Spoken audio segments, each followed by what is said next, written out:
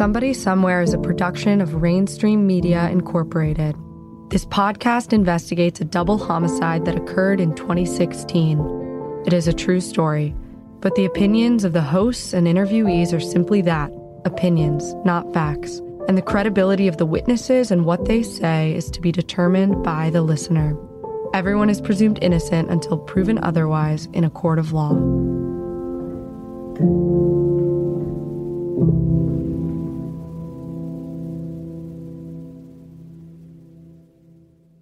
Previously on Somebody Somewhere. People describe you as the king of the jungle. Oh, I'm not a king of the jungle. I'm just here to help them. Are you taking, but not to be your mother, but are you taking medication? One of Fatz's runners, one of his drug dealers, went up to Uncle Francis. Juice knew there was going to be a secret recording. Plenty of time to talk to these boys, to tell them to take credit for something that they did not do. Tell us why you're crying. Because he is like a godly person. This is episode 7, Who Are the Good Guys? I'm your host, David Payne.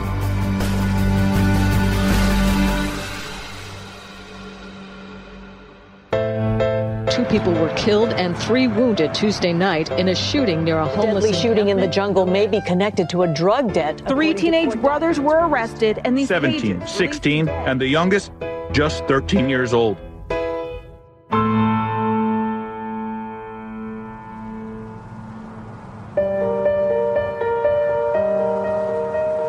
You know, I know God is my right way because I meet a lot of people here for a purpose, you know, like, because I like to help people and they got nowhere else to go, so we stay here.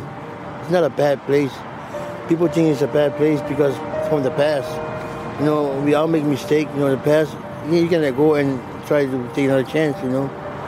Here, we're all together and we all get along and work together. Every day I wake up with so much respect I have for this man. His spirit is so deep and all beyond. You know, we all get along, we all watch out for each other. When we finally sat down to break bread with Francis and his disciples Jack and Tanya, our mission was clear. Find out what he would tell us about the jungle murders and the Ta'afalusia brothers' possible involvement.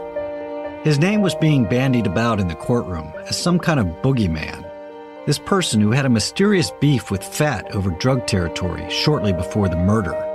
But within an hour, everyone's crying. Because I met God, and it's hard for me to talk. Those are tears of happiness, huh? And you, brothers, to you, sir, brothers, we love you so much. I'm gonna cry until midnight. But if there was love in that campsite, there was also some indication that things may not have been what they seemed. When I was a 7-year-old, my favorite person in life was Hitler. Was who? Hitler. Hitler. That was my idol. People say he's a bad man, but he was not a bad man. He's not a bad man. He's a good man. Why God gave him that power to conquer everything? He cannot do it by himself. You know, God gave him the strength, the power, but he used it the wrong way. That's why. And if Hitler was a good man, where exactly was the bar? In fact, through another lens, one could easily imagine that the flock of people who kept silently approaching us at the camp during our interview were there to get something other than Francis's blessing. And as we left the jungle that day, the truth was, it was hard to tell who was telling the truth. What was your take on all this? Some sad shit, though, dude. They got more food at their location than I have at my house. Yeah, I don't know. He clearly has a lot of faith. Mm-hmm. By the way, did you check into the tent? He had like a 40-foot big screen TV. No. In there. Yeah. I don't know. Confused. It was all very staged. She had her Bible. She knew we were coming. She told me. What? Tanya. She told you that what? Oh, I was afraid I had missed you guys. I wanted to make sure I was there for the interview. Really? Yes. Yes. Huh. There's a lot of crying going on. A lot of crying. They're fucking con artists, dude. Look, do I think they've had horrible lives? Yes. Do I think they've done shitty things? Yes. Do I think that they're trying to live a better life? Probably. But, you know, he ain't St. Francis. Look.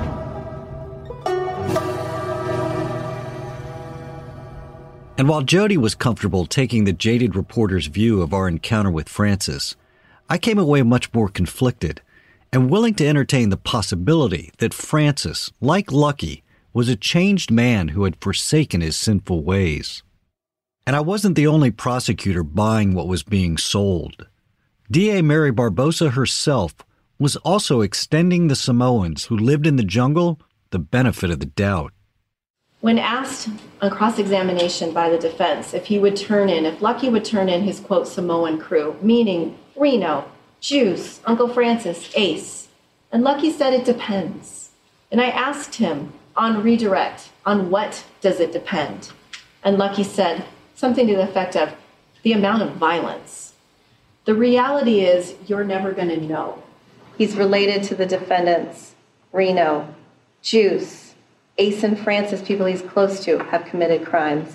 And as he said, he wouldn't do something like this for selling drugs or for petty robberies, minor crimes. But this was different. As he said, people lost their And while Barbosa was willing to accept Lucky's proffered motive explanation at face value, the defense would be a whole different story. In their pretrial pleadings and in court, the defense didn't just reject it. They argued that Lucky had let slip the real beef behind the murders, a dispute between Fat and Uncle Francis that had been going on for months.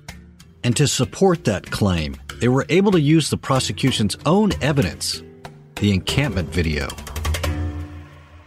Oh, hey, you remember when you're meeting with the agents? No, it wasn't me, it was Francis. Francis came down there and called me because I had the thing, you know? So I went up there with Francis, with my brother, with him and Uncle Ace. Yeah, to kill that nigga, bro. Of course, the more we looked into that story, the more apparent it was that no one really knew who was telling the truth. After our meeting in the jungle, Jody was holding firm that you couldn't trust anything Francis was saying. But come to find out, that would be the minority view. New at 5, prosecutors are charging 2 Seattle firefighters in an attack on a homeless person. In another one of those wait what moments, we had learned that Uncle Francis was involved in a 2014 incident that was also one of the biggest stories of the year in local media. And in that case, even though the city had no apparent knowledge of his status as a king, his word would be taken as the law of the land. Seattle firefighter Scott Boline is on disability after he was stabbed yesterday evening in Pioneer Square. Police say Boline and another firefighter were off duty walking through this park with a woman when they came across a homeless man sleeping on this memorial. It's a tribute to Seattle firefighters who died in the line of duty. This story about what was essentially a street fight involving 2 firefighters captured the imagination and headlines of the local news for months, as this incident moved from arrest to indictment to trial. And in the official telling of the story, it went something like this. Around 5:30 Saturday after the Sounders game in Occidental Park, a fight broke out between 2 off-duty Seattle firefighters, a female friend of theirs, and 2 homeless men. Witnesses say it was the woman, Amazon senior finance analyst Mia Jarvanine, who started it. This is a vicious, unprovoked attack on a defenseless person. Police said the vicious, unprovoked incident started because Jarvanine and her friends, who were leaving a Seattle Sounders game downtown, were angry when they saw a homeless man sleeping under a memorial for Seattle firefighters. And guess who helped provide that narrative to police? In the last hour, Como4's Christian Drew spoke with a witness who said the firefighters turned on him when he tried to help the victim. I didn't do nothing, I just looked at him. My friend slept under the thing right there. The guy went there, just kicked him in the face, and then the lady grabbed the food and threw on him. Yep, Uncle Francis. The first guy hit me right here the first time. This is the second guy hit me right here. In the version of the story that would dominate the headlines, Uncle Francis and another 2 homeless men were innocent victims in the melee that ensued. Witnesses told police the woman became angry about what she saw, yelled at the homeless man, then started kicking him. As things escalated, the off-duty firefighters also got involved. Guy was pursuing him. I stood between him and said, let him alone. He said to me, my brother was a firefighter and he died in service. Circumstances about what happened that night were messy, and police would take about an hour to figure out the conflicting stories of the firefighters, the homeless men, and eyewitnesses. Ultimately, the men in blue opted for the narrative of Uncle Francis and wrote it all up. A police report shows the first firefighter, Robert Howell, started punching the victim and then stomped on him as he lay on the ground. Later, it says the other firefighter, Scott Boleen, grabbed a homeless man's wooden walking staff and started beating him, striking him on the top of the head. And just like in the Jungle murder investigation, once the narrative was on paper, the police report became the official sorting out of who the bad guys were, and the official consequences would follow. Police said the firefighters in Jarvinen were drunk. All three are charged with fourth-degree assault and harassment. Those firefighters have been on paid administrative leave, and the department tells us they will continue to be paid until an internal investigation is finished.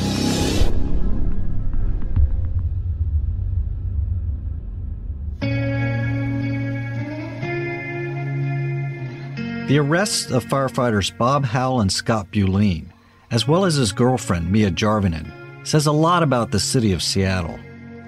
Mostly, I think, the story took hold and became such a big deal because of the collective shame that people have at how we deal with the homeless and the impotence of the city at finding solutions for the crisis. Even the fire chief felt compelled to fall on his sword. On behalf of the men and women of the Seattle Fire Department, I apologize for the violence that occurred in Pioneer Square this weekend. The actions, these two firefighters... It was as if the city needed to show by action that we do take the word of those less fortunate over the privileged. It all made for a good story. It made us all, for a minute, feel better about ourselves.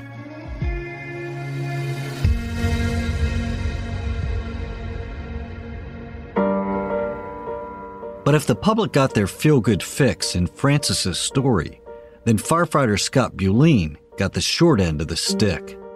And one of the guys, Cassidy, he had a stick and he was coming at me swinging a stick. So I ended up grabbing that stick and we wrestled. We both went down to the ground, and when I was on the ground, people were just kicking me.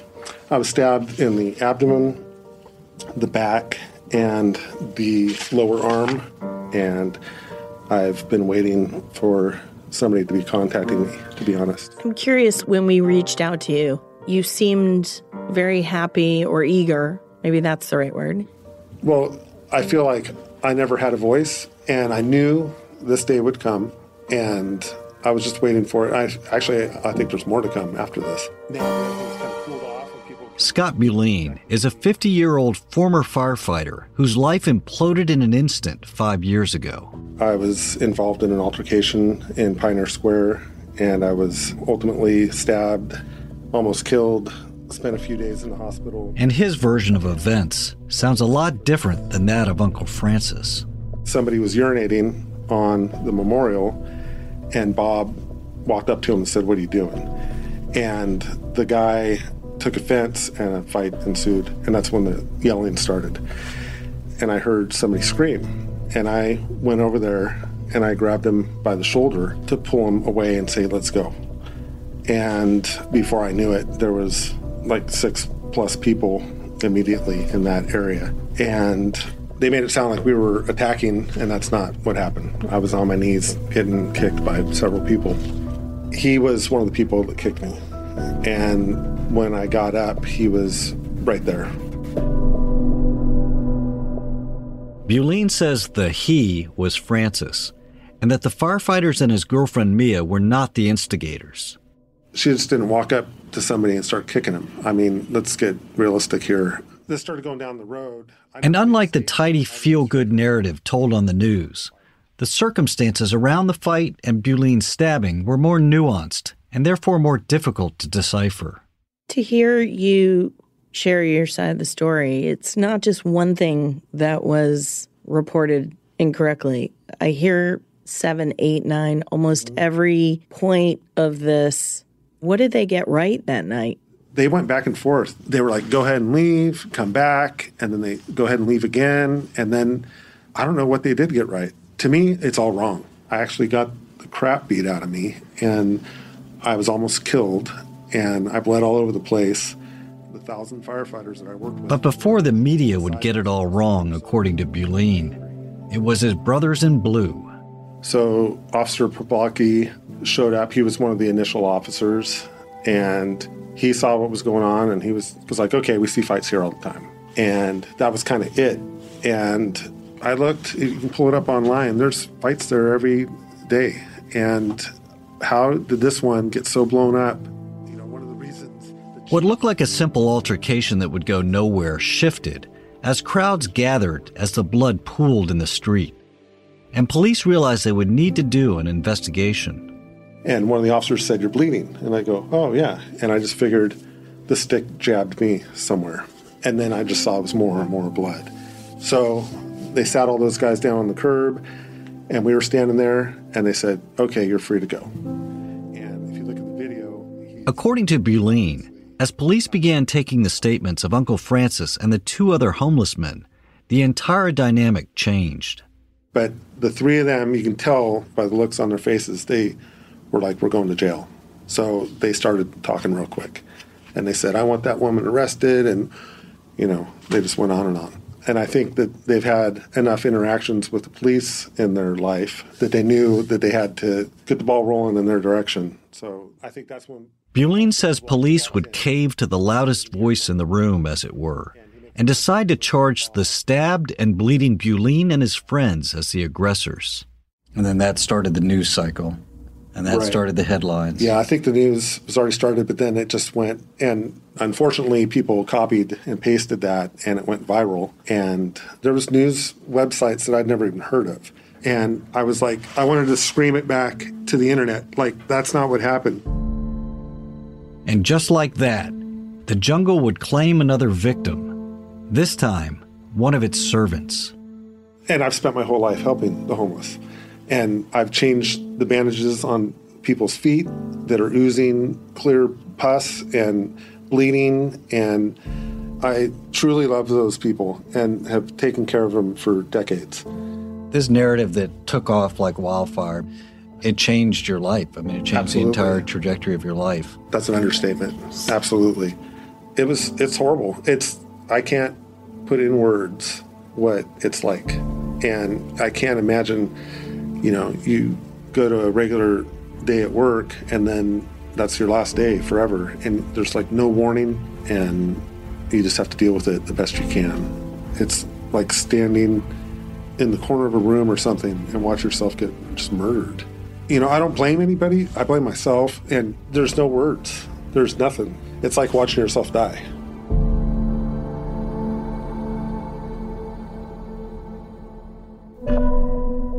Somebody Somewhere will return right after this break.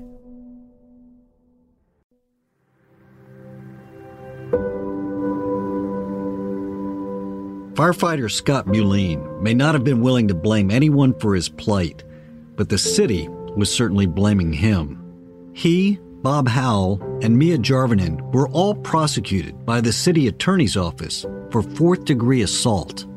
And although they would all be acquitted, both firefighters would still lose their jobs over the incident. And it feels like I'm in somebody else's house now. And I feel like after all of this, I've lost everything. The people I worked with, my reputation, my job, my income, everything. And over something that seemed cut and dry and simple. How do you not get pissed off about it? Or are It you? hurts. Or are you pissed off about it? Well, I don't think that being pissed off is a reaction when you feel like something's not fair, I guess. I've gone through every emotion you can think of, and it wasn't just lightly. They were very intense.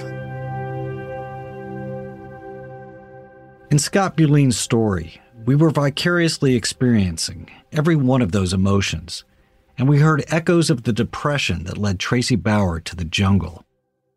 But in this case, It would be the words of the king of the jungle, and not drugs, that would be the untimely undoing of Scott Buleen's life. And in Uncle Francis's rendition, he was just an innocent servant of the people. They were a part of me when I got beat up by the firefighters. They helped me. They were good people. If you look up on the jungle, on the news, all you see is drugs, crime, shooting. That's what people you see.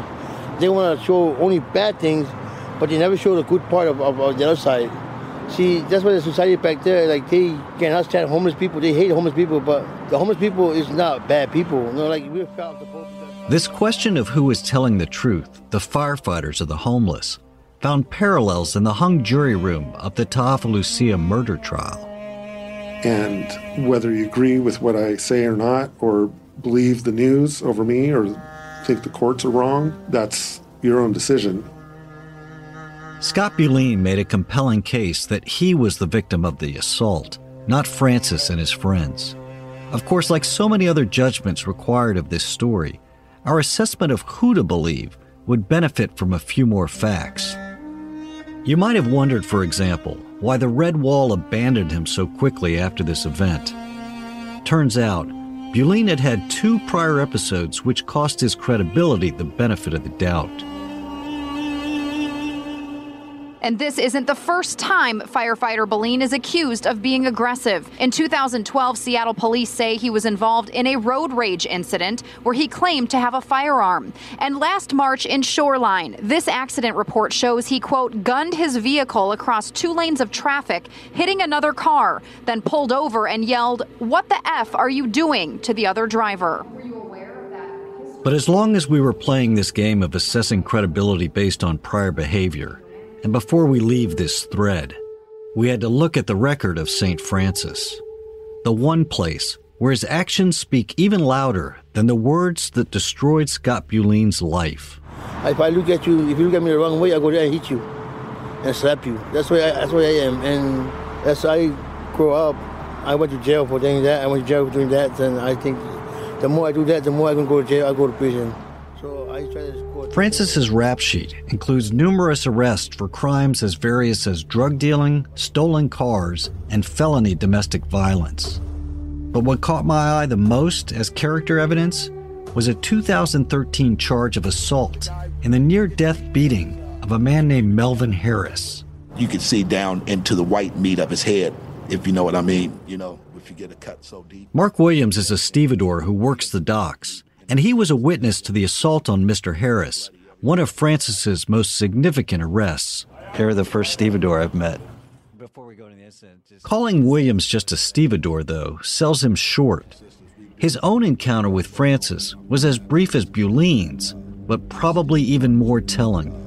It was Saturday afternoon. I was sitting out in the parking lot on the north side of the building, seen one guy running, kind of limping, running, you know, and then next thing I seen 4 guys chasing him and hitting him and banging him, and then this guy was looking for some time. Williams was killing time waiting to go to work when he says he saw Francis and 3 other Samoan males running through the parking lot of the Longshoremen's Union. And that's where the altercation happened, right out here, and they were mangling this guy. You know, 4 of them was, you know, just on him. And so me and my buddy came over here. When they were on him, what was happening? Oh, they were beating him. Kicking him, punching him? What? Some guy was beating him with a foreign object, and the type of wound that he had was severe wound. You could see down into the white meat of his head, if you know what I mean. They had a lead pipe or a knife, or they were doing him bad. So how did you guys break up the fight?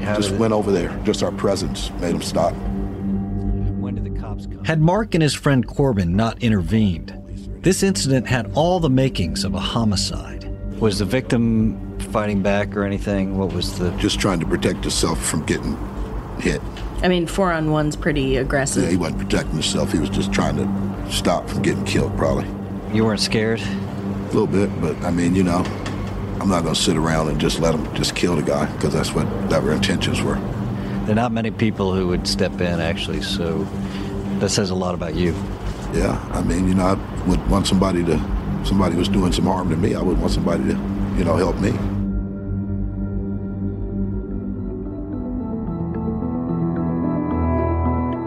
And while we've gotten a little far afield here from our murder case, I just thought we could all use a little hero for a moment.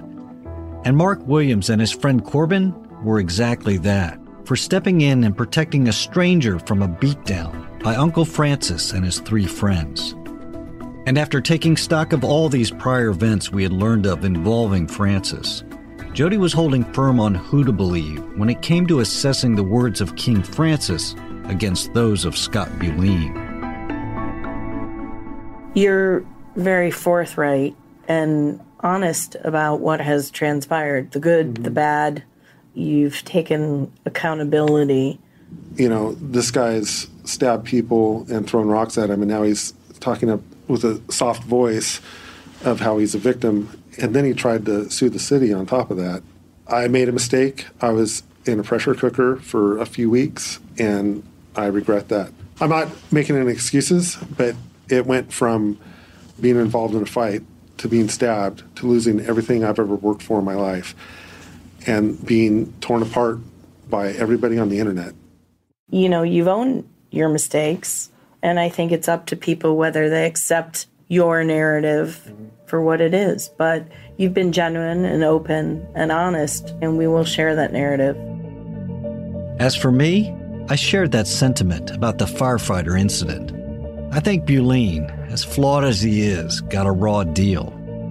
But when it came to rendering judgment on Francis's involvement in the Jungle murders, I was struggling with the fact that all his bad acts were before he quote-unquote met God and was converted. He too had acknowledged mistakes in the past, but claimed to have moved past them when he accepted the Lord. The truth is, casting stones from afar is a tricky exercise. You tend to miss. But if you're a stone's throw away, well, that's a whole nother story. Another day and we just trying to make a way now. The hatred growing stronger every single day now. I hear these rappers, they ain't trying to talk about it. They ain't trying to get involved, and they would rather catch a wave now. Next time on Somebody Somewhere. You know, the police had said that robbery was to take care of a drug debt for their mothers, and that's not what happened. No. Tell us what happened. These kids didn't just wake up and decide to do something one day. There is a story, there is a pattern, there is a history. Before the Vietnamese had it, the Cubans had it. Before the Cubans had it, the Samoans had it. So they were trying to get back their jungle. When I say your name, can you please take a stand and just remain standing? We have David Payne. Stop it, y'all not popping. Stunting on the ground, fair wise. Running for the check, no odds. Somebody Somewhere is a production of Rainstream Media in association with Warner Media. This podcast is created, written, and produced by Jody Gottlieb and me. Sound design, editing, and mixing has been provided by Dayton Cole at Resonate Recordings. Editorial guidance provided by Mitch Gelman, and legal services provided by Stuart Pearson. If you like this podcast, the best thing you can do to support us is to write a brief review on iTunes and share us on social media. You'd be surprised how these reviews can make or break an independent podcast like ours. Thank you for listening.